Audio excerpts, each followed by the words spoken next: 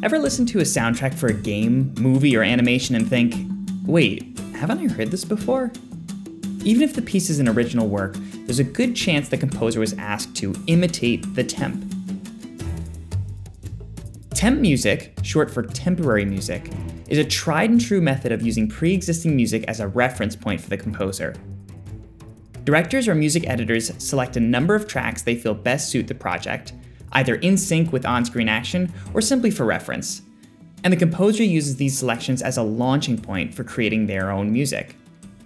Arguably one of the most recognizable examples of this is the usage of Gustav Holst's The Planets as temp music for Star Wars.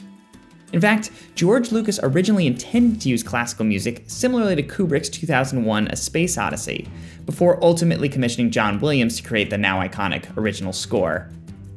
Many note the similarities of music in Star Wars to numerous pieces in the classical rep, but the reality today is that the process of supplying temp music for composers is an extremely common practice.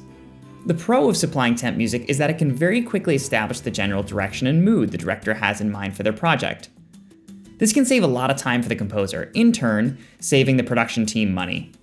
But the con, and this can be a big con, is that directors often hear the temp music alongside their projects so frequently that they become accustomed to it, developing a notorious and nefarious condition known in the industry as temp love. If a director develops temp love, they often carry a strong bias against anything a composer provides that strays from the temp.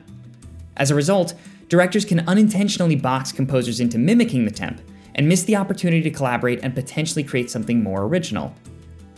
If using temp music in your project, be sure to avoid listening to it too frequently, and remember that the music is there for reference. Use it as an opportunity to determine what elements of the music work, as well as what doesn't work.